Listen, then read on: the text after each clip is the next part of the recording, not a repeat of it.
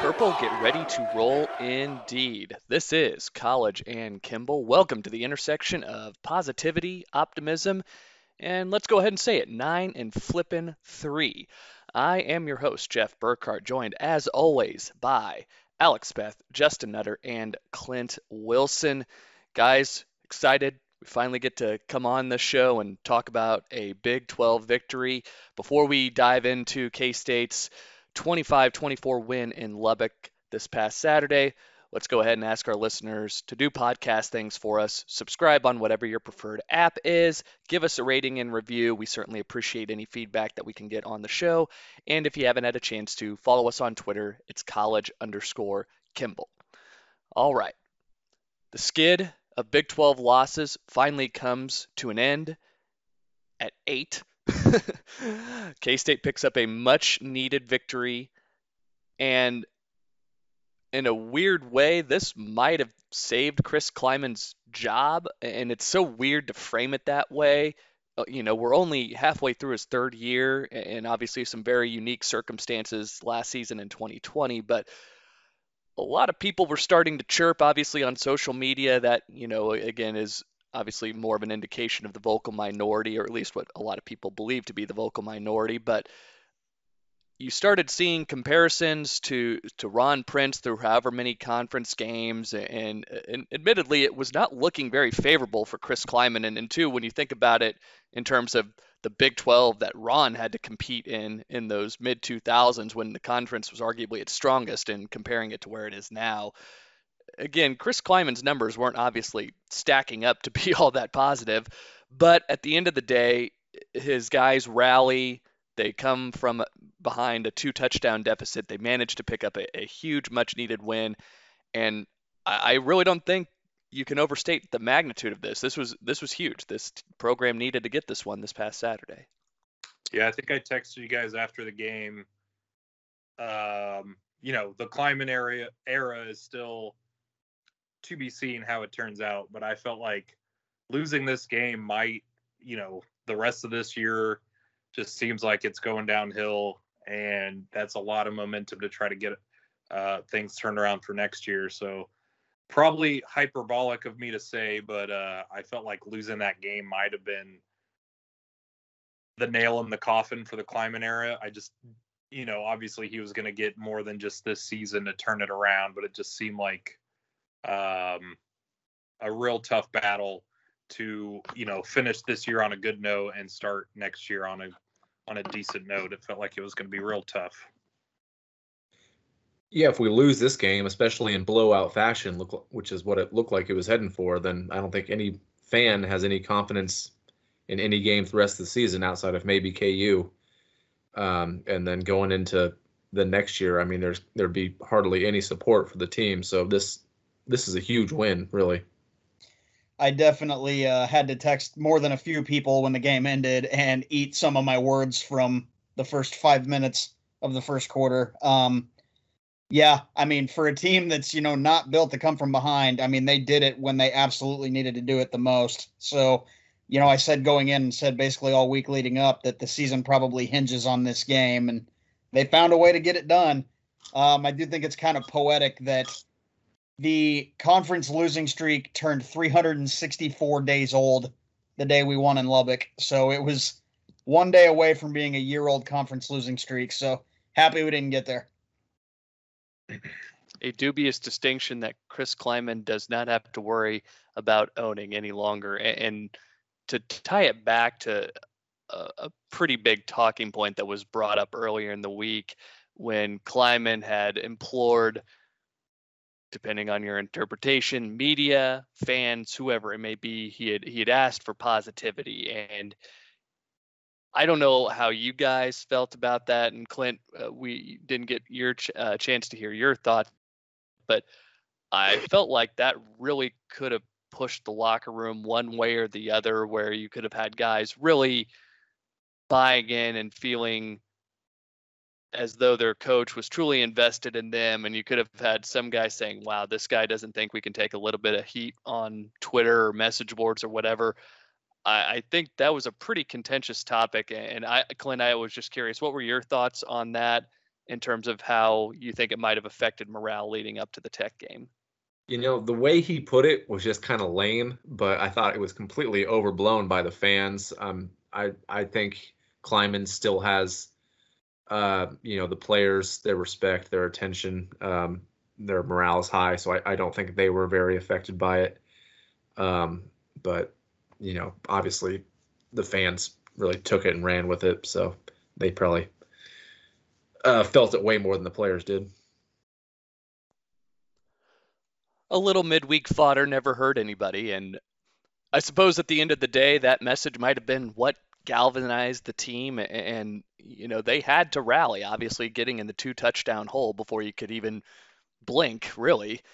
So perhaps Kleiman's words, in a way, were the inspiration and the support that group needed to get it done. And all is well that ends well, I suppose. It's a 1-point win for Kansas State. They make it now 10 wins in the last 11 meetings with the Texas Tech Red Raiders, which is so bizarre for me to say. Just I always think back to those games in the early 2000s, really since Mike Leach got there, where Tech really had Bill Snyder's number, and they worked us over pretty good in that era. And I just always felt like, God, are we ever going to be able to beat this program again? Because Tech, again, as I said, those were some pretty decided wins in that series in the early part of the 2000s and on into the Ron Prince era. But K-State really has taken a stranglehold against the Red Raiders here for now more than a decade. So great to see K-State continue its dominance in the recent meetings between these two squads.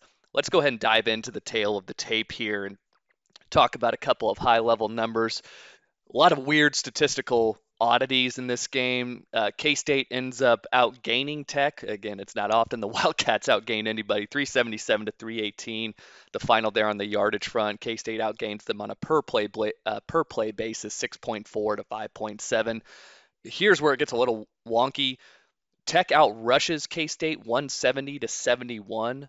That's bizarre, but K-State then doubling up on Tech in passing yards, 306 to 148. That's perhaps even more perplexing. But like I said, it was the recipe for success for Kansas State. And to that point, we normally do go offense first when we start doing our game analysis. But quite frankly, I think the defense deserves a pretty significant amount of credit for the victory this past Saturday.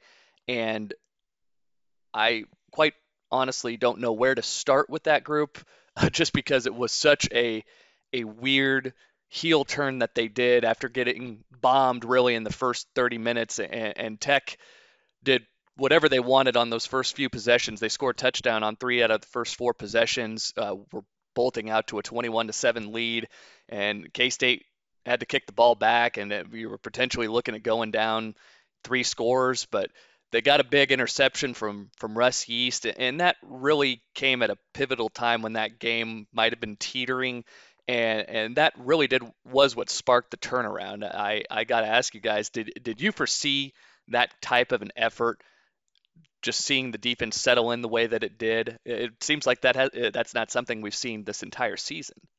No. I mean, they got out to that big 14-0 hole. And I mean, you can't give the defense a pass on that because the first 7 points were completely on the defense. But once you get in that big hole, then it's definitely hard to fight your way out of there on offense and defense. But for the defense to really stiffen up in that second half, and kudos to the players and the coaches making adjustments and really attacking with their defense. I did not see it coming, but it was pretty awesome to see.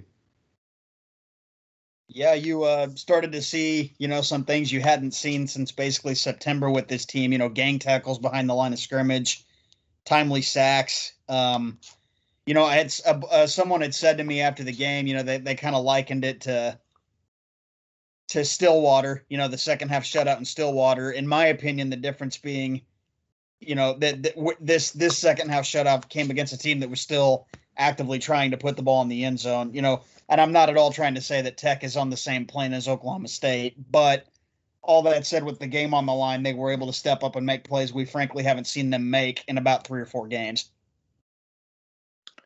Yeah, Probably surprised the way it turned out.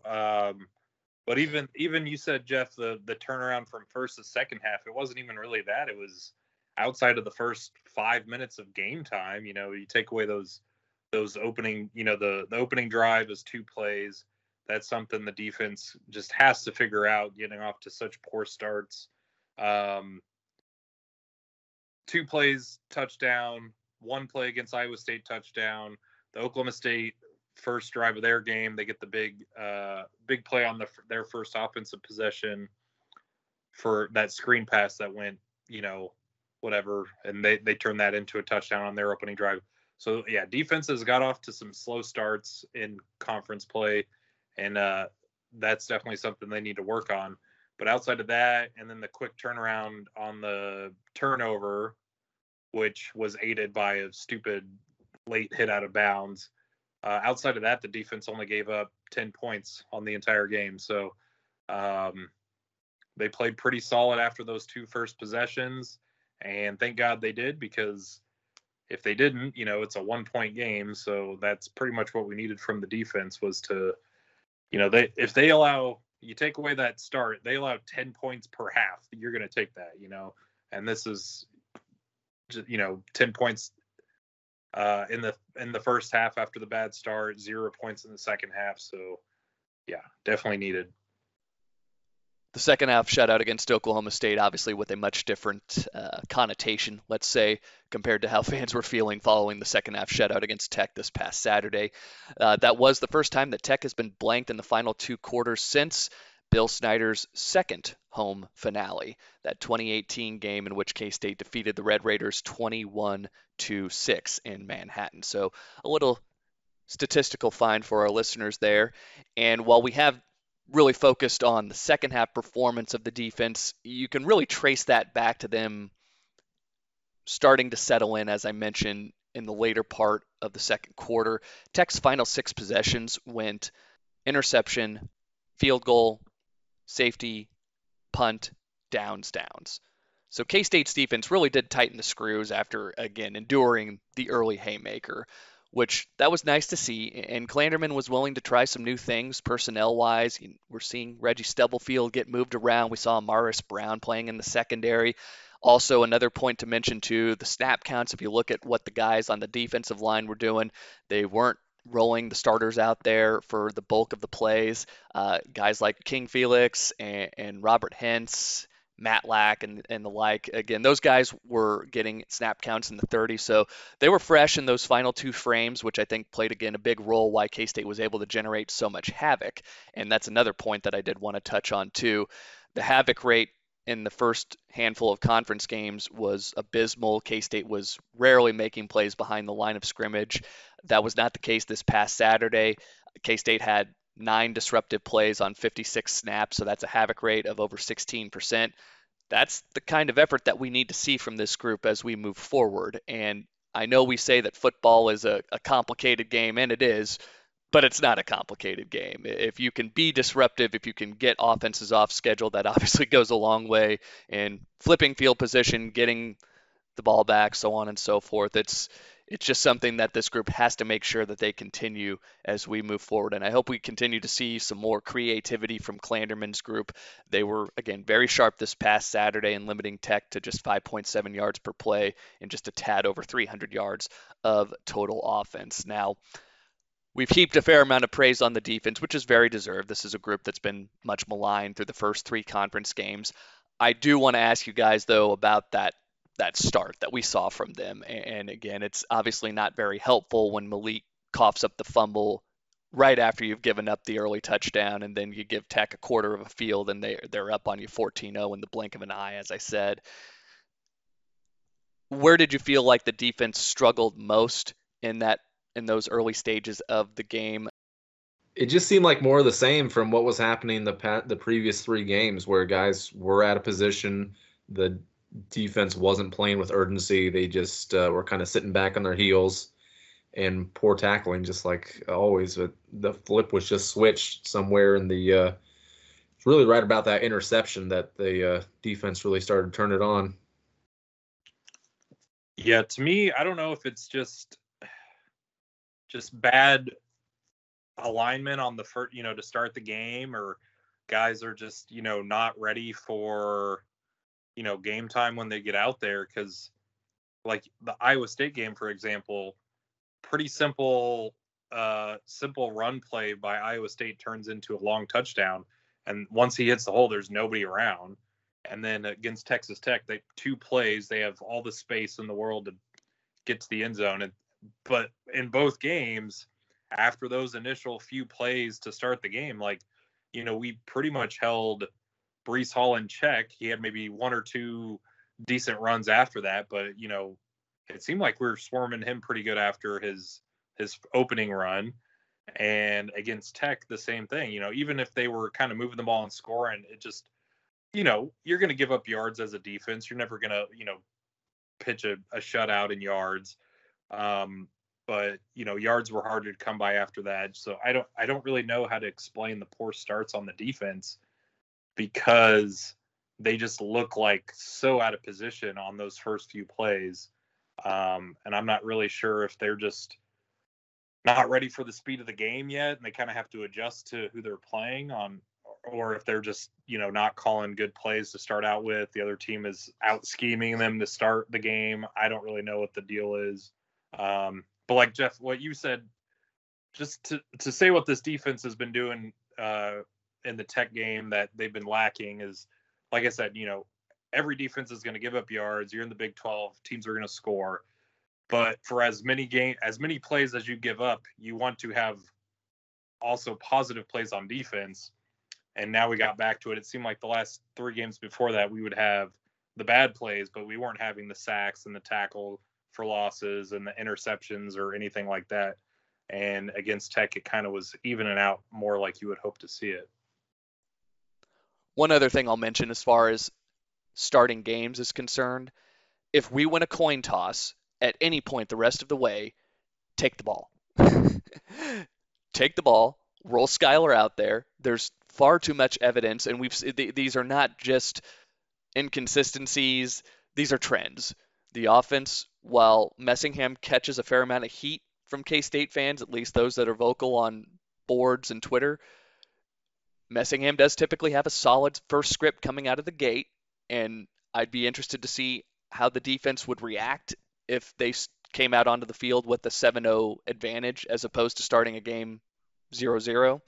And again, that could be a mindset thing. I don't know, but I'd be very interested to see how a game might play out if K-State took possession early, went right down the field, and got points on that first drive. In my mind, I think that would help alleviate a lot of the stress that the defense and a lot of the pressure that defense feels. And then on the flip side too, if you defer and you take the first possession of the third, we've seen it every game this year. It's 3 and out, and it's immediate punt right back to the opposition. As I said, there's just far too much evidence to suggest that you might want to change your line of thinking as far as taking ball or deferring to the second half. That's just my opinion on it. I would love to see the coaching staff reevaluate their stance there, and I would love to see what this group might do if the defense comes onto the field playing with a lead, if that might help relieve some of the stress and some of the burden that they're feeling to try and start the game off and get the ball back for the offense. So that's just my 2 cents there. One other item I did want to touch on as far as the defensive performance goes, again, certainly not trying to diminish the effort, but I'd be curious to know your guys' feelings as far as how Texas Tech managed that lead. In my mind, there were some missteps by Matt Wells and company, but did you feel like it was more of him mismanaging the lead, or did K-State's defense really just, after they settled into the contest, do a good job of asserting itself and just being in the right spots to disrupt plays? Where do you guys feel that pendulum swung as far as that question goes? Well, a big part of the defense showing up in that second half were plays in the backfield. And a lot of those plays, it seemed like the defense the players just completely sold out. I mean, they went for the screen passes before the ball was even thrown. I mean, that safety, Felix went on the inside move where, if something was going on the outside, there would be nobody there. And I think that's partially due to how much they did on film study this week. I know Kleiman talked about that, and they just seem to know a lot of what was coming, and they were able to execute that in the second half in the way they weren't in the first. Seeing the pass rush get home was maybe the most refreshing thing I saw all day, or in maybe the most refreshing thing I saw in 3-4 games. I kind of alluded to it before, but we'd been sending guys the last couple of games. They just weren't finding a way to get there, whether it was poor tackling, poor angles, whatever you want to call it. So, yeah, that was definitely encouraging, and I'm really, really hoping not just a flash in the pan and something they can build on, because I do think, to answer your original question, I do think that Tech could have handled the second half a lot better than they did, but I do tend to think the defense, really tightened it up when it really mattered the most. So, yeah, this is always a tough question, because without knowing what Tech's play calls are and seeing an all-22 look, we were getting to the quarterback.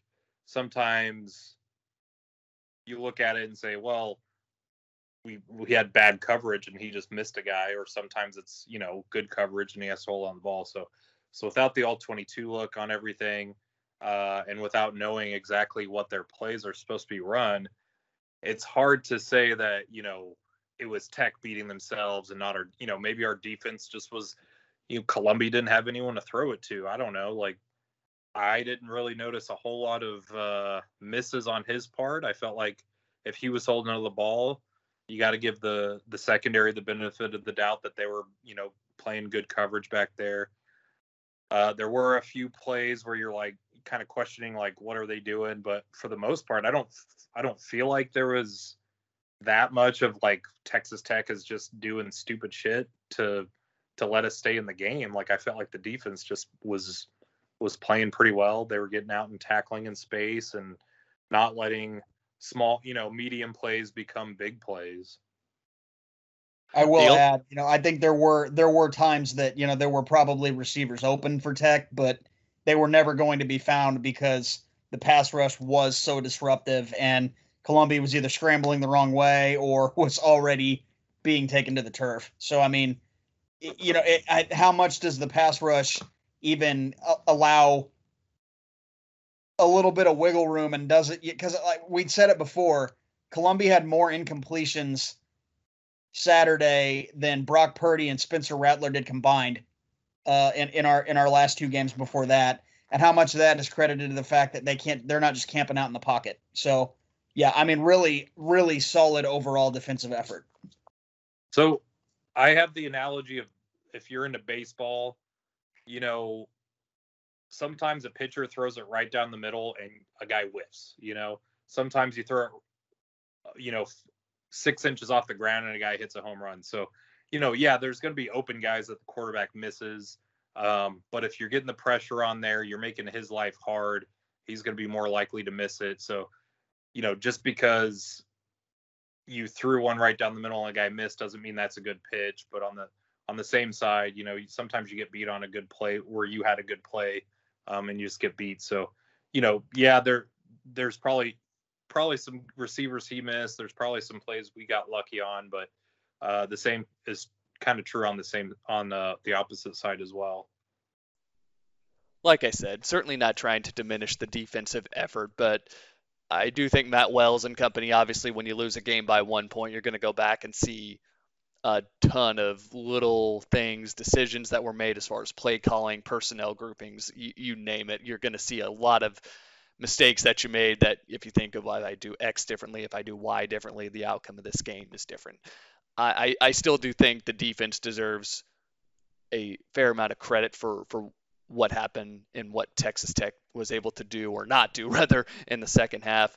But I will say a couple of things that I noticed were Tech pretty obviously telegraphing plays when Donovan Smith came in. They were rolling in him at quarterback more or less as a wildcat type player, where he did not attempt to pass in his snaps. When he came in, he just rushed 5 times for 15 yards. So K-State did a good job of limiting him when he came in for Columbia. Again, pretty obviously, though, telegraphing what they're wanting to do when you change out quarterbacks like that. And then as far as Columbia and maybe where he stacks up in terms of the rest of the Big 12 quarterbacks, you have to keep in mind this is a Utah State transfer. He certainly isn't a game breaker by any stretch of the imagination. He's put up respectable numbers as far as Big 12 quarterbacks go, but I don't think he's on the level anywhere close to, obviously, what we saw in Spencer Rattler and Brock Purdy, and to a lesser degree Spencer Sanders.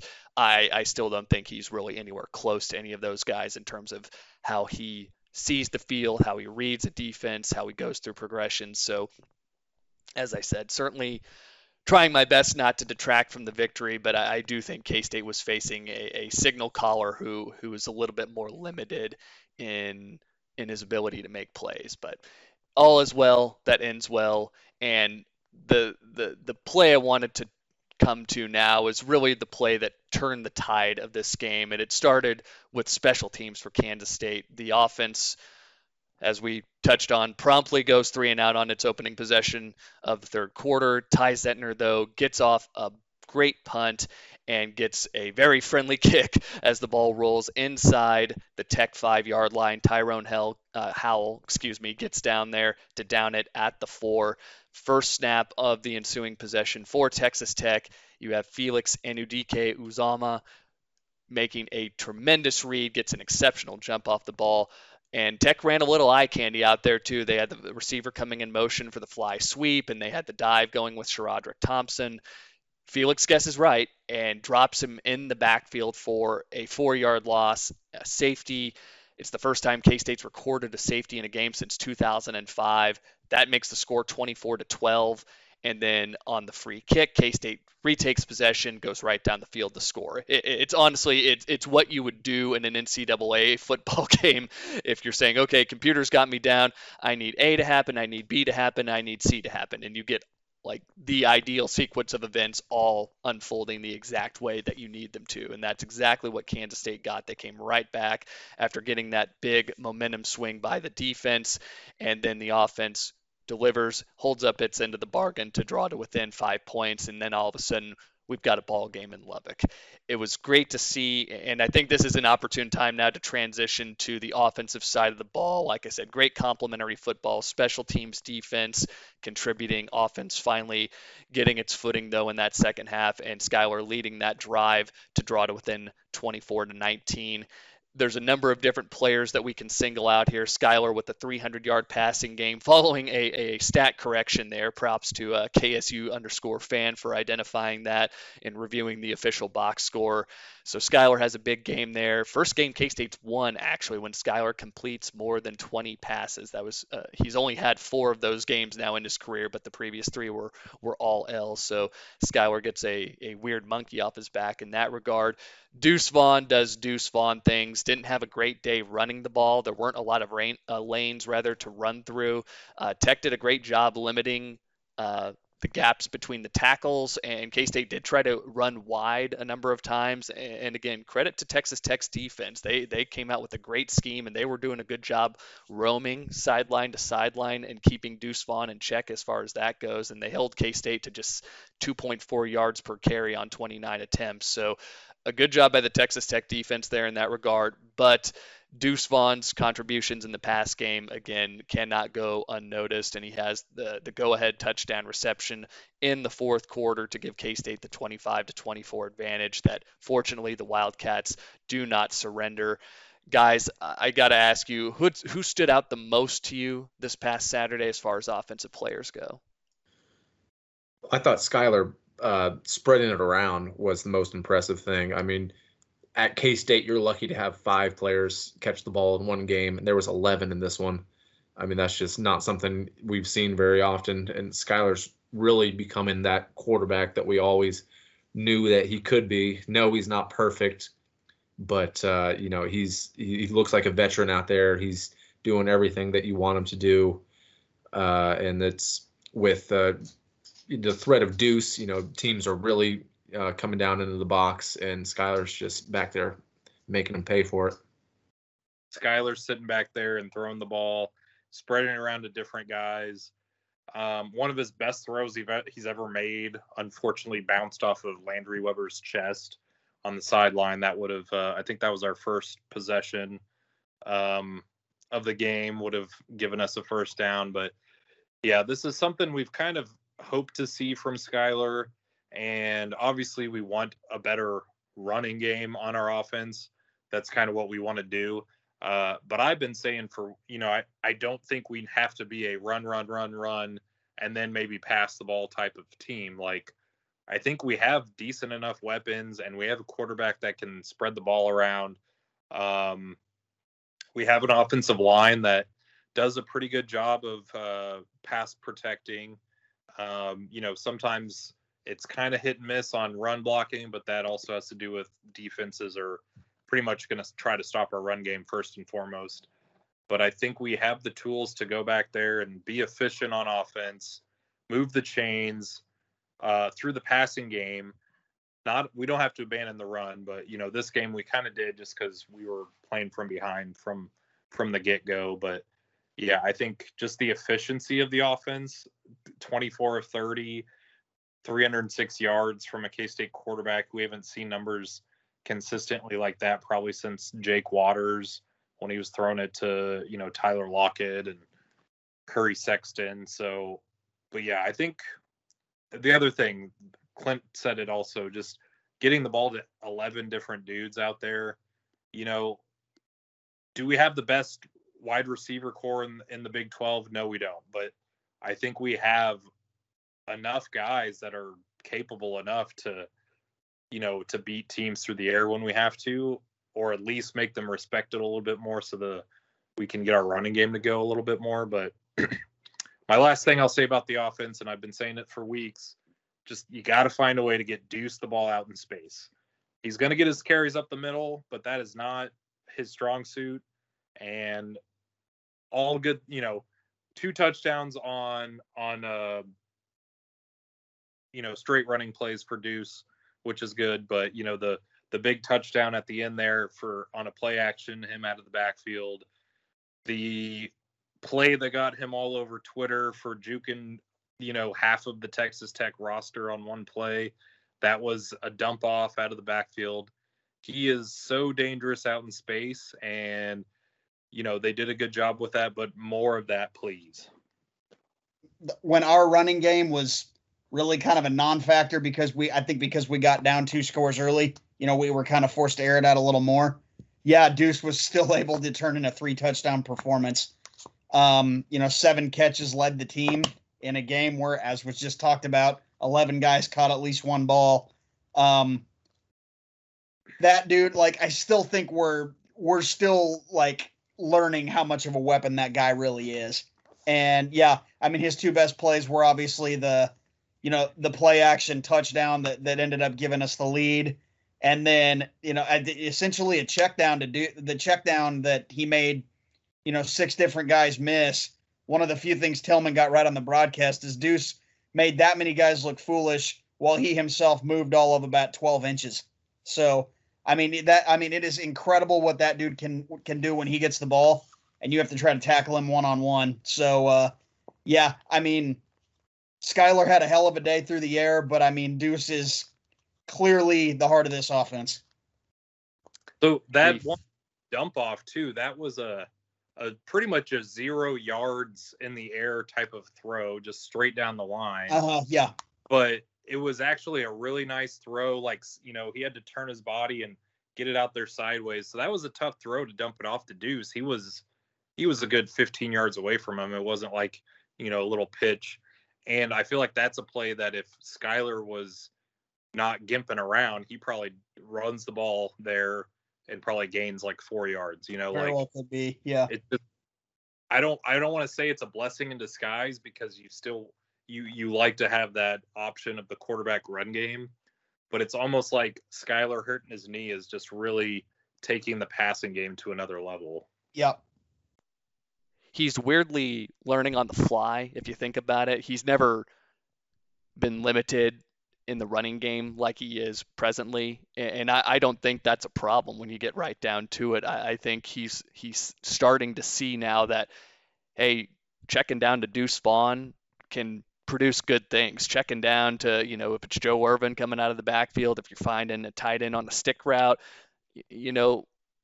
guys make a living in the NFL getting 7-8 yards at a time. And if those throws are there, absolutely take them. And I would much rather see Skylar dump off to Deuce Vaughn, even if it's for a 3 or 4 yard gain, as opposed to him trying to get out, move laterally. We saw him. He did have the big conversion on the 4th and short early on in the second quarter, but I think everybody, when he takes off now, is kind of hold the breath. Hopefully he doesn't take a weird shot. I'd still say I feel much more comfortable with Skylar scanning the field, and again, he's still honing that skill set of seeing his check down and his safety valve. So I think we're only going to continue to see better things out of Skylar as his super senior season comes to a conclusion here. He looked great this past Saturday, and obviously we all hope that trend continues with him throwing at a high clip, hitting 80% of his throws again, going for over 300 yards. One more superlative I do want to mention as far as Deuce Vaughn goes.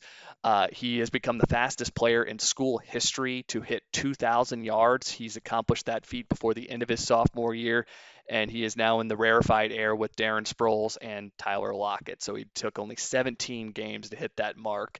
And when you think about it too, Tyler Lockett had the benefit of the return yardage. Darren, to a lesser degree, Darren, again, was pretty much a bell cow type running back in the Snyder offense at that stage in his career, but still a very impressive feat by Deuce Vaughn. And again, we continue to see his development in all facets. We didn't really see him contributing much in the passing game early on in the season, and I think that, though, is more of a byproduct of the fact that K-State was able to run so effectively in the non-con. We're now getting back to that Deuce Vaughn that we saw during conference play last year, making big plays in the passing game. So again, yet another trend that we all hope will persist during this home stretch of the season. Now, we've talked plenty about the positives in this game, and there were a number of things that K-State can absolutely take away that they can build off of coming down the home stretch, but a couple of negatives that I can't not discuss here. The penalties were not great for Kansas State. They had 12 for 93 yards, a lot of procedural stuff, and honestly could have gotten popped for a couple of personal fouls here and there. And officiating in this game was really erratic, but neither here nor there. It's things that Kansas State absolutely needs to get cleaned up. I'm trying, again, not to be dismissive, but I do kind of shrug these off in games like this where all is well that ends well. Another thing, though, that I want to mention, the Malik fumble, again, the timing of that could not have been worse. The Nick Lenners fumble, that was, in my mind, going to be the more catastrophic, because this is coming on the heels of Kansas State having rallied from all of the mistakes that had occurred in the first few minutes of the game, has drawn to within 24-19. Nick Lenners has a first down, has it by a yard and a half, 2 yards easily, and then for whatever reason reaches when he absolutely does not have to. That's one of those things where you have to be aware of where you are on the field. Even if you feel like, oh, this is a 4th and 5, did I get the 5, or am I sitting at about 4.5? Even if you come up short, I say be smart, secure the ball as you're going down. Because if it comes down to us going for it on a 4th and a foot, I would much rather roll the dice there than you trying to reach when defenders are converging on you, trying to knock that ball out. So that was one play that, quite frankly, infuriated me. I lost my mind. I'd rather not repeat some of the things I said in the group chat at that point in time. But those are mistakes that you absolutely have to get cleaned up, because, again, as we come down the home stretch here, the margin for error is going to continue to be small. It's going to be small this coming Saturday, particularly against TCU. This is a very prolific offense. This is on track to be Gary's highest scoring offense since that 2015 team that was quarterbacked by Trevon Boykin. So that's given you an idea about how much Max Duggan has improved as a passer, what TCU brings to the table also in the running game with Zach Evans. There's a lot of weaponry that can stress Kansas State, and to that point, again, you can't afford to be giving extra opportunities to an offense like that, or any offense as we come down the home stretch. You still have Baylor to worry about. That's one of the more explosive attacks in the Big 12. You still have Texas and Bijan Robinson to worry about. you have to make sure you get these mistakes cleaned up, because the other side of that too has been this defense for Kansas State has not been great about forcing turnovers. You've only forced 2 in conference play, so you can't really bank on the defense going back out on the field and getting you the ball back and taking a possession away from that opposing offense. So we still do have a couple of things that need to be cleaned up in that regard. And guys, I'll put it to you. Any areas that you wanted to touch on as far as some of the shortcomings and the mistakes that we saw this past Saturday? I would like to expand on your bad, because, you said don't sweat it because we won, but a lot of those mistakes could have been the reason why we lost and have been the reasons why we've lost the last few. It's one thing when you just have one of those games where you just got a bunch of turnovers, or not a bunch, but a couple of turnovers and a bunch of penalties, but it feels like that is most games that we are playing. You got the Will Howard fumble against Oklahoma State, the Jacardier Wright fumble against Oklahoma early on the first drive, the big play against Iowa State, which is a blown assignment.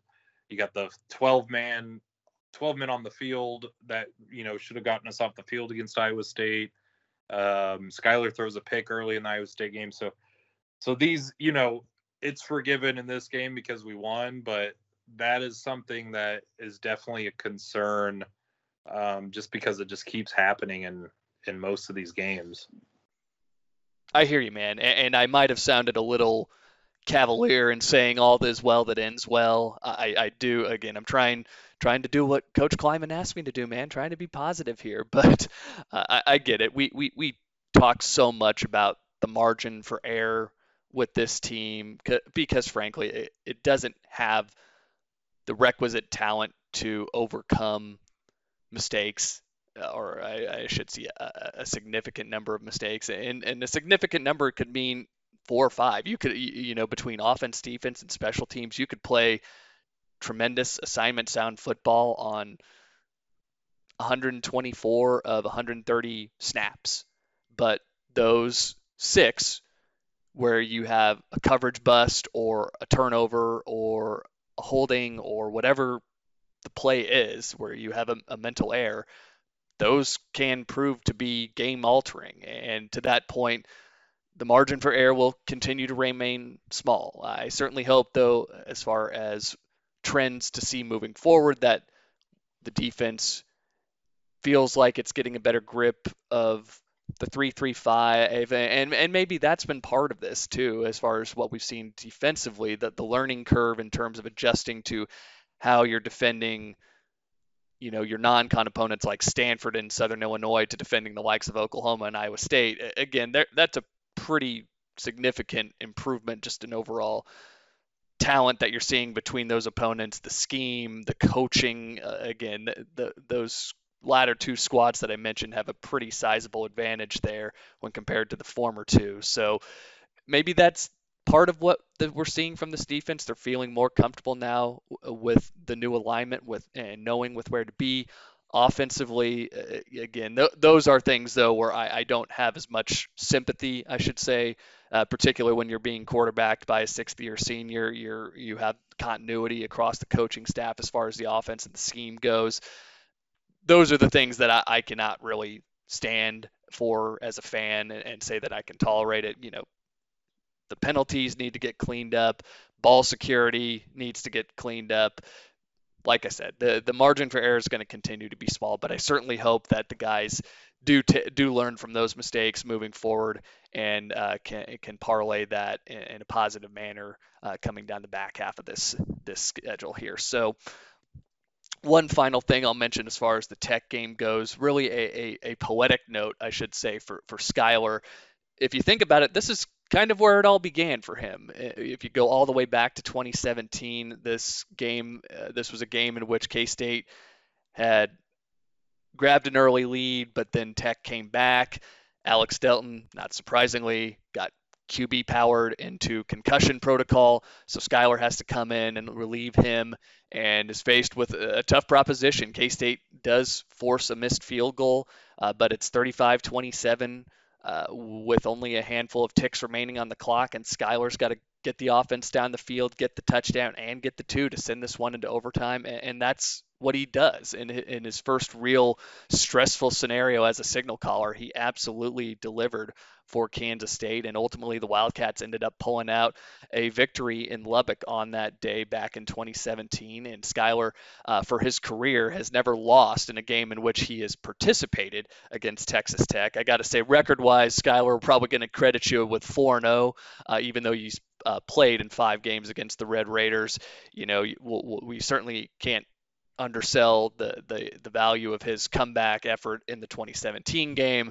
In the same breath, he only ended up playing a handful of snaps in that game last season. So we'll credit you lifetime, though, 4-0 against the Red Raiders. And again, those victories have proven to be pretty pivotal in terms of what they did for each of those respective teams in terms of trajectory of the season. None more critical than this one, just in terms of, again, silencing some fan critics for 7 days and buying a little bit of time for this coaching staff to again feel like they're making progress with these guys and feel like they're working towards an goal and an objective here. So Skylar Thompson, again, big win for him, and you saw some of the emotion at the end and that final kneel down. You saw him clasp the ball with 2 hands. You know that one meant a lot to him. You saw him obviously in the post-game video as well that got tweeted out by the official K-State football account.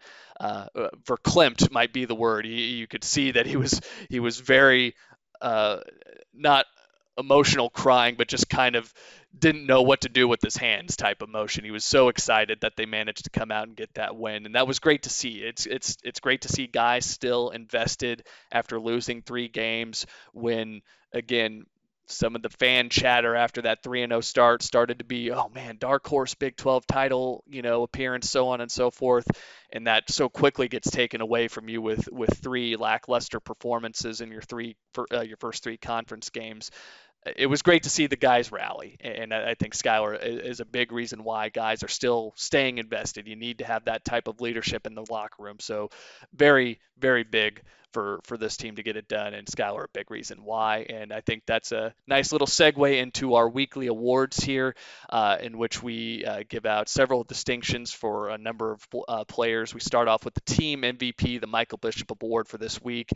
Fair amount of debate on this one because there were a couple of, you could make very legitimate and compelling cases for Deuce, for King Felix, but ultimately kind of what I touched on just a few moments ago with what Skylar has done for Kansas State against the Red Raiders in his career and what he did this past Saturday and getting the offense off the mat and leading several touchdown drives when K-State could not afford to settle for field goals. He was instrumental in helping lead the Wildcats to the victory. And again, a 24 for 30 effort for over 300 yards, 1 touchdown, no interceptions. Skylar, by a nose, gets the nod for Michael Bishop Award winner for the team MVP. We'll next shift our focus to the defensive MVP this week. And Nutter, not a lot of debate on this one. It's got to go to our boy King Felix. At this point, everybody knows who he is, and he's still able to do what he's doing. That's, again, with offenses keying on him and without Khalid Duke on the other side of the line.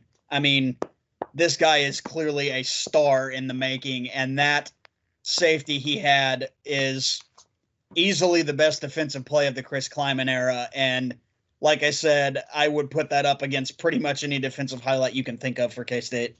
That young man will be playing on Sunday sometime soon. Hopefully not too soon, though, King Felix. We still need you to wreak havoc on these Big 12 offenses for a couple more years. But to your point, Nutter, again, he's commanding so much attention, and rightfully so. He's second in the Big 12 in sacks, only behind Iowa State's Will McDonald. He's going to only grow stronger, become more comfortable and confident in that role. And then when you project forward of how he's going to be able to perform once he has Khalid Duke on the opposite side, again, only great things in store ahead for King Felix. Love to see him get that recognition too from Marcus Spears on the Big Man Ballin' segment he does on ESPN. So great things for King Felix this past week. Very much deserving of the Seminole Award for our Player of the Week defensively. Now, We'll shift gears now and look to our Darren Sproles Award winner for the performance against Texas Tech. And our stipulation is if you are the team MVP, you cannot be both team and offensive or defensive MVP. That being said, Alex, pretty obvious selection here. It's Deuce Vaughn doing Deuce Vaughn things. Deuce is Deuce. Deuce getting the ball out in space is always a good thing. He might not have gotten loose in the running game this past Saturday, only ended up with 52 yards on 15 carries, but made some big contributions in the passing game, was the leading receiver with 7 receptions for 68 yards, all told 120 all-purpose for Deuce Vaughn. He also accounts for all 3 Kansas State touchdowns. Very much the same way that King Felix does for the defense. You know he's going to command all the attention of the opposing side of the ball, yet he is still going out and producing. So Deuce Vaughn is our Darren Sproles Award winner for the Offensive Player of the Week. And now we get to turn our attention to special teams. Our David Allen Award winner for the Special Teams Player of the Week, Clint. I got to give it to our boy here, Ty Zentner. Was huge. Ty Zentner, Legatron is his newly dubbed nickname from Deuce Vaughn. Yeah, guy's a stud. You know, he's been bringing it week in and week out. You know, that punt that he had, you know, was kind of just a nice, you know, generous roll from the football gods to get it down inside the 5. But when he does that consistently time after time, you know, it starts to look less and less like luck and more like skill. So, you know, he's having quite the season. He should be up for some all Big 12 type of awards here at the end of the year. I think Zentner also gets some serious props for bailing out a couple of really bad penalties on the final kickoff of the game. Those were, I mean, absolute bombs off of his foot 2 times in a row at that. Mm-hmm. He freaking cranked that kick. And I know kickoffs are looked at now as this kind of trivial play, especially with the rule change, that bullshit now where you can fair catch it anywhere inside the 25 and they'll just immediately spot it on the 25. It's unfortunate that this segment of the game has been reduced by the rule change, but to bring it back to Zentner's kick there, with the 2 penalties, the personal foul by Malik and then the offsides by Munoz, he's kicking off from his own 15. All of a sudden you start thinking about field position and really in your mind you're just thinking, you know, even if Tech has a marginally good return, they're going to be setting up shop close to midfield.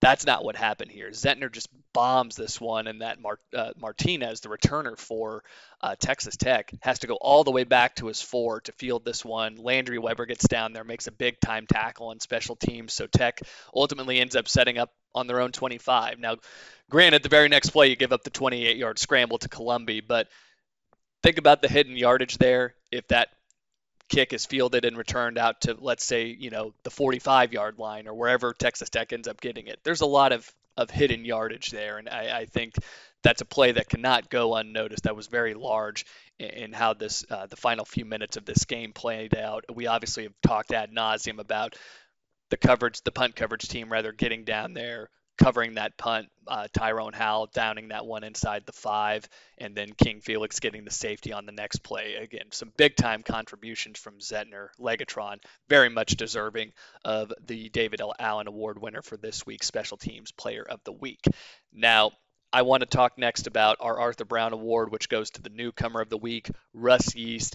It was great to see him against Iowa State. He made a nice play on a 50-50 ball down the field in that contest. This week, he's actually able to get his mitts on one and snake an interception for Kansas State. And that really did come at a pretty pivotal point in the game, in that K-State has just punted the ball back to Tech, and they're already down now 21-7. So you're giving the ball back to the Red Raiders, and you're worried about them potentially going up by 3 scores going into the locker room.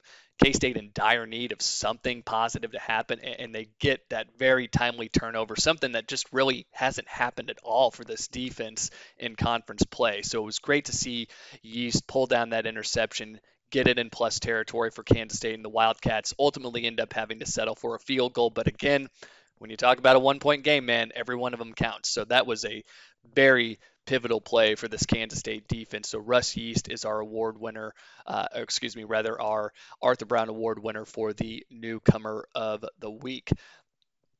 The next award we're going to talk about here is our John Hubert Award, going to the unsung hero of the game. And we had a little bit of debate about this one, but we ultimately ended up going with a wide receiver in Tyrone Howell, Justin. Yeah, only had the one catch, but it was a big one. One of our bigger offensive plays of the day.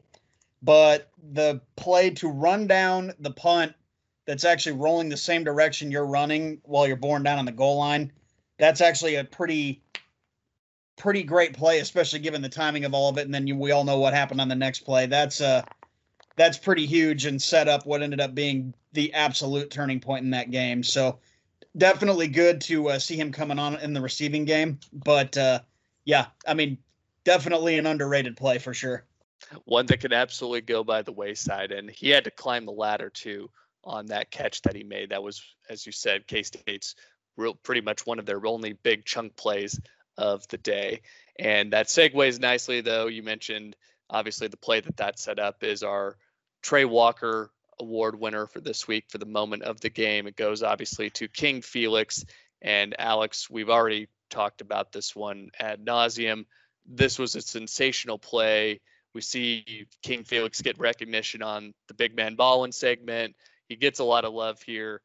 And I don't think any of us can express already how happy we are for this unsung, or not unsung, but under recruited prospect to come in and make the kind of impact that he's making for K-State this season. Alex, is there anything you wanted to add about the play from King Felix? Just got to add that, so I saw the punt, but I was kind of out running some errands. And I saw him down at, he grabs it at, I think it was at the 4 is where it was spotted.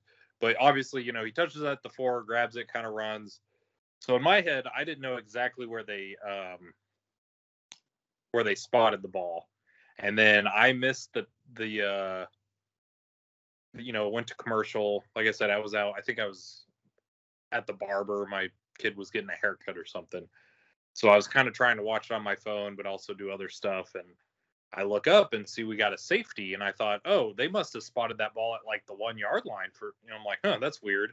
And then I see the replay. I was like, nope, that was the 4 yard line. That was a 4 yard, tackle for loss from 4 yards where he just completely blew up the dude. So I just, when people remember that, it wasn't just a safety, it was full behind the line of scrimmage, which is just the way that play was, just a straight run is just insane. And yeah.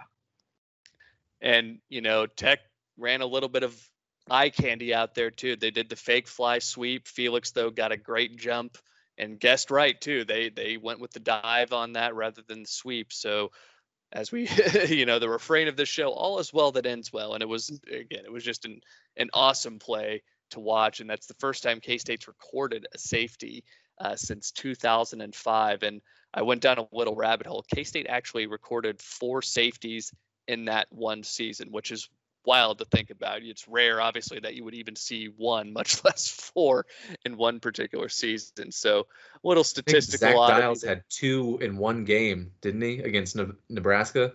Yes, we did have the 2 safeties. I believe Reggie Walker got one of them. Okay. But yeah, I would have to go back and look. But yes, I remember 2 against Nebraska in the same game.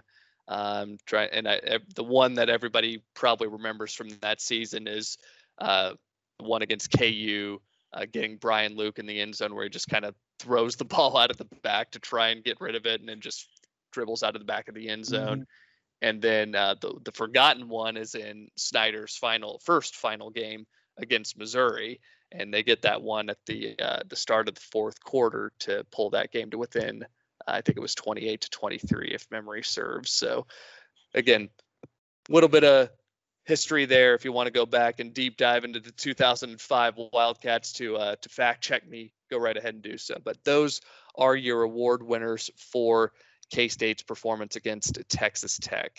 So with that being said, we'll touch on here briefly the results from the Big 12 this past week. We'll start off with the big ticket game, which was Iowa State at home hosting 8th-ranked Oklahoma State. And Brocktober continued. The Clones managed to pull it out. 24-21 was the final. Iowa State now 12-2 when Brock Purdy is starting in the month of October, and he outduels Spencer Sanders in this one. He throws for 307 yards, a couple of touchdowns. Spencer Sanders threw for a little bit over 200, had 3 touchdowns, no picks. It was just a good quality football game. A couple of controversial calls in this one, particularly at the end with the spot. Did any of you guys see how that game played out in the end? I know the spot play you're talking about, and in my opinion, if they have a camera on that other sideline, we might be having a different conversation. But I am not at all surprised, and it really not at all upset that the original spot stood. I just don't think there was a camera angle that was ever going to overturn it.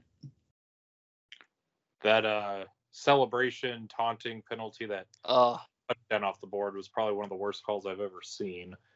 You know, you hate Iowa State complaining about everything, but holy shit, they got screwed on that one. Luckily, they ended up scoring on the drive anyways, but that was a terrible call. Yeah, Xavier Hutchinson was the receiver who took that one in, and he actually ended up being the receiver who scored. I think it was 2 plays later they got into the end zone. So again, like you said, Alex, this is a fan base that's griped about anything and everything when it comes to officiating, and they did have a legitimate complaint there. I think just again a little half high step in my opinion. Certainly does not warrant a flag, and it doesn't deserve to take a touchdown off the board. But nevertheless, Clones come out victorious in this one, 24-21, and don't look now. Iowa State now in a 3-way tie for second in the Big 12 at 3-1. The other game I wanted to touch on here, bit of a surprise. I shouldn't say a bit of a surprise, a huge surprise. KU leading the University of Oklahoma 10-0 at halftime. Pretty much had the Hawks playing just keep away from the Sooners in the first 30 minutes there, and KU actually led this one at one point 17-7 late into the third. But Oklahoma really kind of just flipped the switch and ended up running away with this one in the late stages of the game. The final was 35-23. Oklahoma avoids a very embarrassing upset, but a pretty pivotal play in this one. KU Steve McBride had a fumble when the Hawks were driving and they were down 21-17, looking to take the lead back. Oklahoma gets the ball in plus territory. They score and stretch that back out to a 2-possession game, and that's pretty much all she wrote. Sooners have now won 17 straight in that series. Little bonus question. Can anybody tell me the coaches of Oklahoma and or Kansas the last time KU defeated the Sooners? No, I'm not even going to try. Terry Allen. You got him. Can anybody tell me who was coaching Oklahoma? This should be so obvious, guys. Oh, what was his name? I know who you're talking about too. I said I wasn't going to guess. What was it? John Blake. There we go. There you go, Nutter. Way to go. You guys ever heard of a Power 5 school opening the gates at halftime? Not since before our lifetime when K-State used to do that every game. That's fair. I will say they showed a couple pan shots, in the fourth quarter, and I don't think many people took them up on that. My thing, I figured this happens all the time at KU. I've heard about every game they let people come in at half without a ticket. Maybe not just flat advertising it like that, though. I mean, I was surprised that it was newsworthy. I figured they'd probably done this several times before. Yeah, I guess when you got number 3 on the ropes and you haven't had a notable win in this long, I get it. I'm not saying that. Like I understand it. That's so wild for me to think about too. Just the power of social media. Hey, let's tweet out. Hey guys, gates are open. If you want to roll up, feel free. Come on down. But yeah, nobody, as you said, Nutter really making the effort to get into Memorial Stadium to watch the Hawks spit the bit and lose by 2 scores. So 35-23 again, the final in that one. Oklahoma moving on to 8-0 this season. And the final game in Big 12 play that I'll touch on here, TCU at home. Homecoming opponent was West Virginia, and the Frogs just totally faceplant in this one. The Mountaineers pick up a win, 29-17 was the final. And really this one was, don't be deceived by the score, because TCU took the opening kickoff back for a touchdown, and then it was all West Virginia from that point on. And you can find, if you look at the box score, there's a lot of pretty obvious reasons why West Virginia won this one. Being +3 in turnovers obviously helps, but there's a lot of distressing things for this TCU squad. Chief among them is the defense, giving up 458 yards to a pretty pedestrian offense in West Virginia has to be alarming. And on the flip side of the coin for Kansas State fans, that's obviously something we have to be pretty encouraged and excited to potentially see this coming Saturday. And I think with that said, it's a good opportunity for us to dive into this week's predictions for the Wildcats' upcoming game against TCU. So the Horned Frogs are coming in at 3-4 on the season, now 1-3 in Big 12 play. And guys, I do want to just touch on the fact, and I think it's worth noting, this TCU team and this coaching staff in particular, I feel like are going through a lot of the same predicaments that Bill Snyder and his folks were going through in the latter part of the 2.0 era. We're hearing a lot of chirping again because we just live in this day and age of fan culture. If we're not seeing immediate results and immediate improvement and responses to deficient areas, position coaches aren't doing their job, coordinators aren't doing their job, everybody's got to get fired, we have to start over. And I think a lot of people are getting sour on Gary Patterson as well. This is his 21st year in Fort Worth, and I think the message might be getting a little stale, and I think you see that with the play of the unit that he oversees, the defense. This TCU defense is on pace to be one of the worst since they've joined the Big 12, and one of the worst since Gary's been coaching in Fort Worth. So a lot of, again, as I said, encouraging signs if you're on the Kansas State side of this. And with that being said, this TCU team, as I said, giving up over 450 yards per game and really butting up against KU when you look at a lot of the other statistical categories, just in terms of rushing yards allowed, yards per carry allowed, pass efficiency. This TCU defense just has not gelled at all. It has not performed at the level the Gary Patterson defenses are typically performing at. That being said, guys, what areas do you feel like K-State tries to exploit this coming Saturday? Certainly, they're going to try to get the running game going. I mean, they've been trying for a while now, and if they can't get it going in this game, then there probably isn't going to be any hope the rest of the year because TCU's run defense is bad. Yeah, that with as prolific as their offense is, if we can get the ground game going, average 4 or 5 a carry, keep that offense off the field, that's going to be a pretty solid recipe for success, I think. Agreed. They're going to try to pound that A gap. God, Alex, you just make it sound so awkward every time.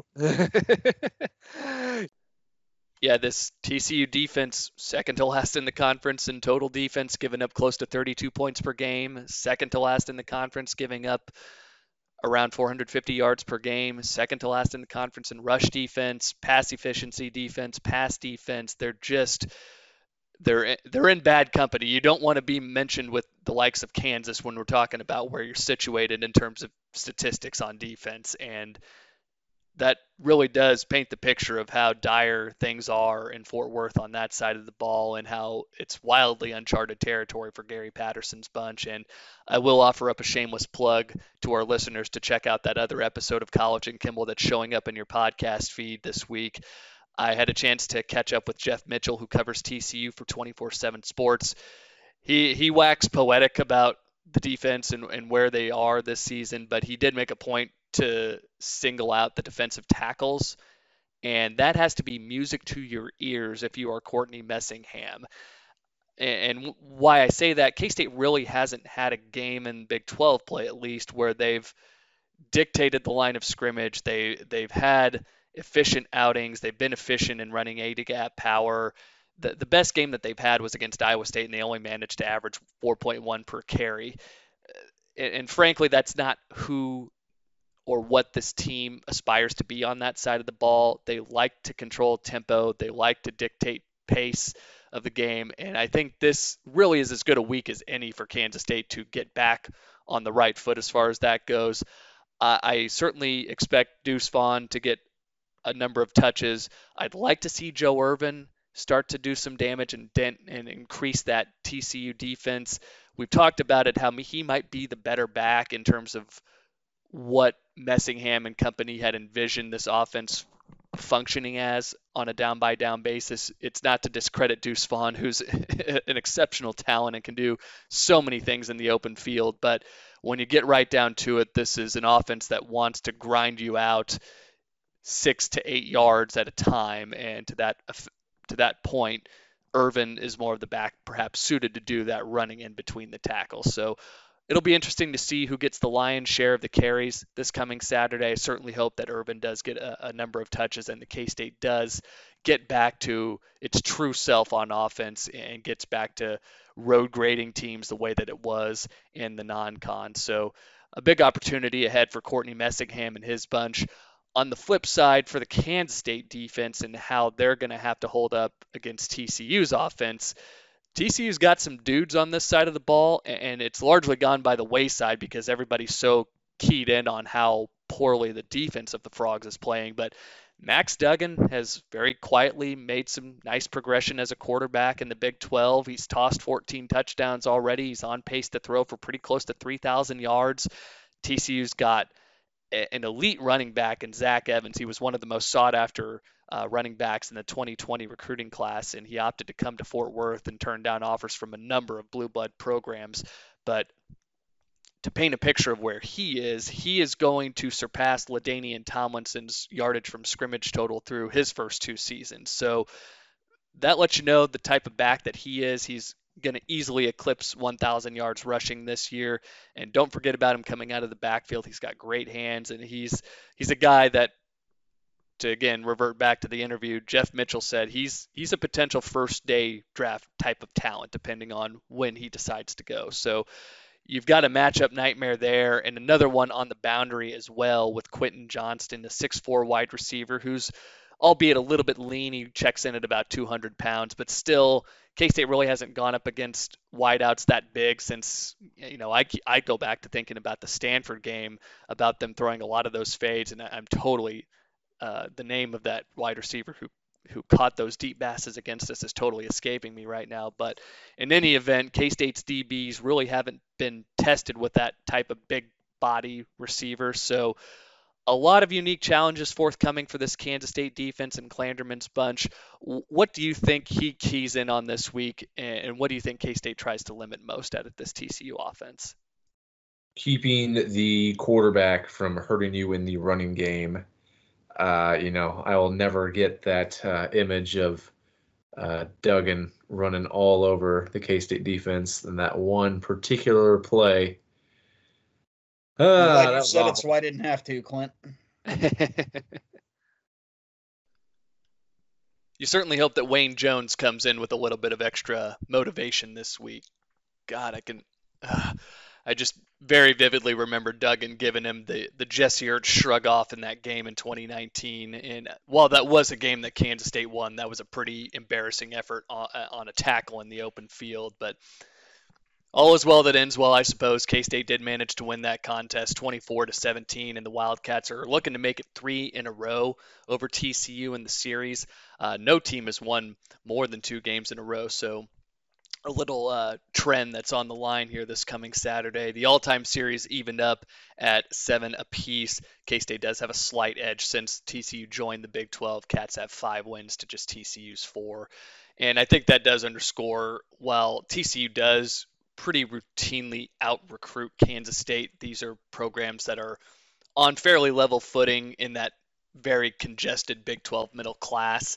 And it also underscores the importance of winning games like these to give yourself any, at least in Kansas State's position, to give yourself any kind of an edge that you can potentially get on the recruiting front.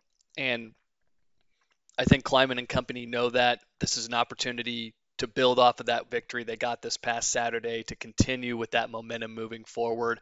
And I certainly hope that this group is keyed in this week. I know there was some chatter when Matt Wells got the axe at Texas Tech about that potentially being a blow to the morale and the confidence of the team. And truth be told, I don't really read it that way. If I'm in that locker room, I'm saying, okay, we got that win we needed to get, and we just need to get things turned around here and just need to continue building off of what we've been doing. And to that point, I think this group has demonstrated it still cares and that it still wants to go out and to compete. And that's one of those big advantages that I see. And I hate citing little intangible things like this in a game that's going to be this closely contested. But TCU coming in at 3-4. I talked about the message Gary Patterson's delivering, potentially getting stale after 21 years as head coach in Fort Worth. And there's been some things pointed out online. Zach Evans, that aforementioned running back that we hit on a few moments ago, he has removed all mentions of TCU in his social media profile, so you don't know where his head might be if he's potentially thinking about transfer portal. I hate to be that guy that brings up that talking point, but it doesn't happen for no reason. That's kind of my thought there. Another thing, returner for TCU and a wide receiver, J.D. Spielman, who's had a pretty solid career at TCU. He's racked up over 2,000 yards receiving. He has elected to retire from the sport of football, so he's off the roster for this coming game. So again, I think you might be thinking about that element of it if you're a Kansas State fan of, man, is TCU truly bought in? And I feel like, playing at home and then going up against a team that might be on the verge of checking out, that's obviously going to be something that bodes well for you. At the end of the day, these are two teams that are very evenly matched on paper, and the odds makers in the desert think as much as well. Yes, this game opened up with K-State favored by just a point, but it shot up to 3.5, depending on what book you were looking at. It's since, at least where I look, rather, it's leveled off at 3, and that's what you get for home field. So again, the odds makers think that this is going to be a very competitive ball game, and to that end, as a fan, you obviously look for any kind of advantage, be it tangible or intangible, that might bode well for your guys. And as far as that goes with TCU and the team's mentality and the level of investment that might be there or might not be there, I'd be surprised to see a Gary Patterson coach team not be totally locked in and potentially check out. But in the same breath, if K-State's the one to throw that early haymaker and get up 7-0, and maybe have a big play in special teams, and all of a sudden TCU's down by 2 scores early on in the first quarter, how does this TCU team respond? This TCU team that's 3-4, having lost 4 out of its last 5 games. This is a team that had aspirations of being the dark horse contender. Oklahoma was pretty much the consensus number 1, Iowa State the number 2, but a lot of people were talking about TCU. Oh man, look at this Gary Patterson defense last season was pretty salty, and they got Duggan and Evans and all these players coming back. They had 10 starters coming back on offense, and now all of a sudden any hopes they had of contending for a Big 12 title are all but out the window. The likelihood of them being bowl eligible at the end of the regular season is slim. Even if they get this game this weekend, getting to 6 wins is still a very uphill climb for TCU. So, as I said, that's something I'm going to be monitoring pretty closely this Saturday. I think K-State, again, is the more invested team. I keep using that word over and over, but that is something that you have to start tracking once you get to week 8, 9 in the season, when it's becoming pretty apparent who's a contender for a conference championship, who's looking for bowl position, who is one of those teams that might not be going to the postseason. It's something you have to start thinking about at this stage of the year. So lots of intriguing items to keep an eye on this coming Saturday. I think it's a good time, though, to pivot into our predictions for this week. We do our 3 selections. Our Marvin Show Me More Simmons pick for the week for the player, unit, or coach that we want to show us more. The Ben Stone Pounder Newman selection to the player, coach, or unit that we expect to leave an indelible mark on this game's outcome, and then obviously our score prediction. So we're going to start off with our Marvin Simmons pick for the week. Clint, go ahead and kick us off. Who you got? Okay, I kind of have a weird selection for this one because this is not a guy who I think is underperformed by any means, but I'm going with Echo Boydo. He's a guy I've been hyping up all season long. I think he's had a great season so far. He just doesn't get thrown to, and so when I try to tell people how great I think that he actually is, people are like, yeah, he's really good, and I'm always wanting like, oh, come on, no, he's elite. But I just need an interception or two to kind of get my point across. I want to start seeing those stats getting racked up for my guy here. So I'm hoping that he can get a couple of passes deflected or interception, which will only really happen if he gets thrown to. So really for the best cornerback in the world, maybe you're not throwing to him at all. But I want some stats. Hey man, if he's not, I was gonna say if they're not throwing his way, as we say, no news is good news there. Sorry, Netter, go ahead. Who's your pick? No, it's okay. I'm gonna go with the guy in the secondary as well. One who up until last weekend had probably exceeded a lot of people's expectations for the year, but just had an absolute nightmare of a game in Ross Elder. You are not going to survive another Big 12 game making the mistakes he made against Texas Tech. There was the busted play where he was basically on an island back there and completely lost the tight end. Play that they probably should have scored on. He had an interception go right through his hands at the goal line. He had a missed tackle on a play that we're probably looking at 5 yards and it ends up going for 20. I mean, these are just, little things that lead to, huge plays for the huge plays or second chances for the opposition. So if you're going to be on the field, these aren't mistakes you can make, especially against an offense as prolific as the one we're going to see this weekend. All right, so I picked the group of the tight ends, and it somewhat has to do with just them not getting a lot of targets. I think Daniel Amaterbebe, he pretty much catches whatever they throw to him, and he blocks pretty well. But other than that, Nick Lenners had the fumble. Sammy Wheeler is decent at catching the ball, but he struggles blocking. So just kind of overall tight ends play a little better, or maybe just have Skyler throw him the ball a little bit more to certain tight ends and not other tight ends, I suppose. But yeah, I know we didn't talk about that Nick Lenners play, and probably for my own health and well-being here, because we don't want to sweat it. Deep breath. 5, 4, 3. Okay. Yeah, so let's move on from the Nick Lenners fumble. So, no, I think tight ends, that's a great pick. I'm going to go with the guys on the offensive line. I don't want to single guys out in particular. I know there have been some dudes who have had some rough games. Christian Duffy had a bad outing against Texas Tech, and Ben Adler struggled from time to time. And we've seen some younger guys like Hadley Panzer get some snaps.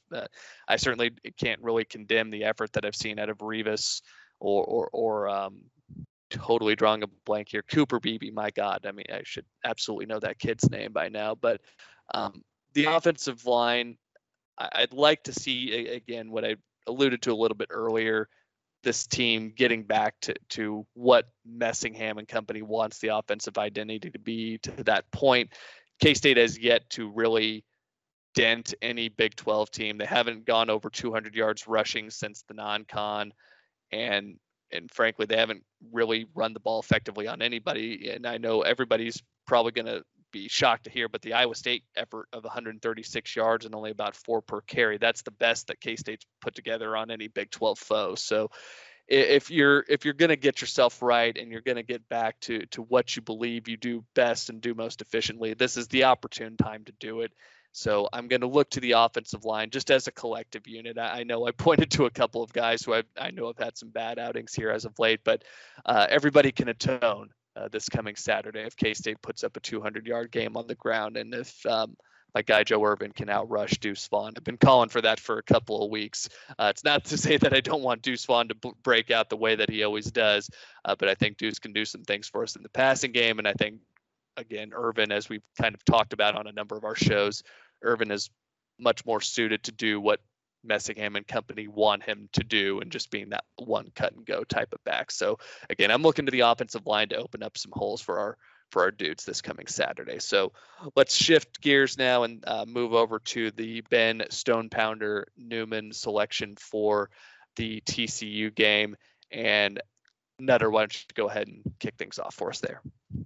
Yeah, I think this is a game that could really hinge on the performance of the linebacker unit. Clint kind of alluded to it earlier. That last time we played TCU in Manhattan, Duggan kind of tore us up with his legs. All that to mention, Jeff, like you said earlier, they have one of the best running backs in the Big 12, if not the country. So, last year, Elijah Sullivan really kind of made Duggan's life hell in Fort Worth. And, it might take another effort like that from Daniel Green this year. So I think, Green, Fletcher, and whoever we're bringing in behind them, I think they've got their work cut out for them. And I think their performance could really, really be a deciding factor in this one. Alex? I'm going to go with Reggie Stubblefield in the secondary / linebacker, whatever they're putting him at. I think he did pretty well in that role as that kind of third linebacker safety hybrid or whatever it is. He's just kind of all over the place and, isn't afraid to go make plays and hit some people. And, hopefully he can have a good impact on this game without getting any personal fouls or anything. Fingers crossed. Clint, who do you got? I'm going with someone who I think will be a huge key to trying to stop this running attack. I'm going with Timmy Horn. If he can clog up that middle, make life a lot easier for every other player on this defense. Big boy needs to eat. Good call. I, too, am going to look to the defensive side, and particularly in the secondary. My guy J-Mac this week is the guy I'm going to have my eyes on, just because I know this TCU offense can stress you in so many different ways. We talked about what Evans can do, dicing you between the tackles and burning you if he gets out on the perimeter. Duggan, always a threat to take off and run. And I don't still have a great deal of trust with K-State's linebackers and their ability to fit run lanes and not allow running backs to get outside and break contain. That being said, I look to the safeties this week, and our super senior J-Mac needing to come through and have a big game. And you never know how TCU might line things up offensively. Again, Doug Meacham's a great offensive mind, and they might do some things personnel-wise that might have J-Mac in a position where he's having to contest a 50-50 ball with Quentin Johnston or whatever the case might be. So I'm looking at J-Mac to come through and be our stone pounder this week. So with all that said, let's go ahead and wrap things up prediction-wise. Who's going to come out on top this Saturday between the Cats and Horned Frogs? Clint, who you got? I have it down as 35-24 for the good purple team. Go Cats. Nutter? I'm not far off from Clint. I think this will probably be the high-scoring affair I thought that the Tech game would be. I am going 34-31 good guys. I will pick the Wildcats to win a game 38-31. Well, shit. Can't be the guy to buck the trend here. No, I do feel K-State is going to pick up its second straight win this coming Saturday, and I don't think it can be overstated how important it was to just get the first one, to just get off the schneid, and to do it also in a game where you really try everything in your power to beat yourself. You have two horribly timed turnovers. You have almost 100 yards in penalties. Ross Elder's out there blowing assignments in the secondary. Landry Weber's dropping passes. I mean, there was a whole litany of things that went awry for Kansas State, but still, they managed to find a way to rally from a 2-score deficit and to get a road win in the Big 12. That, again, it's worth its weight in gold. And I think this team just needed that little bit of confidence and needed that affirmation that, hey, that our efforts here, what we're doing in practice, we feel like we've been close. We've been competitive in these games, but we've been going up against teams that might frankly be a cut above us, but we're building towards something bigger. And I think this team just needed that tangible affirmation that their efforts are worth something, and that always manifests in the win-loss column. And to get the win, I think, as I said, was very significant. I think this is a great matchup for Kansas State, not just in terms of the intangible advantage. This TCU team is coming in like a wounded animal. You're coming home. It's homecoming this coming Saturday. It's going to be another great weather day for Cat fans to get out there and cheer on the guys. You've got a lot of things working in your favor on that front, but also, again, just on paper and on the field, this is a game where I think Kansas State has a number of schematic advantages, how they plan to attack, particularly on the offensive side. I feel like this is a game where Messingham should shine as a play caller, and K-State should be on track rather for a 200 type of game. I feel like Skylar, again, is only growing in terms of the level of confidence that he's putting out there on display, and I feel like K-State can get things righted in the running game this coming Saturday. But as far as the score for this contest, you go back and look, there's not really any identifiable trend in this game. They have been lower scoring affairs here as of late. You go and look at last year, just 21-14. The year before that, 24-17. You go back, the year prior in 2018, that was that ugly 14-13 game. The year before that, 26-6. So you're seeing point totals in the high 20s, low 30s. I don't really foresee this one being that low scoring this coming Saturday. Again, frankly, that's kind of an indictment on our defense. I do think the defense is improving, but I do think TCU is going to test that group. I feel like this will be a competitive one for all four quarters, though.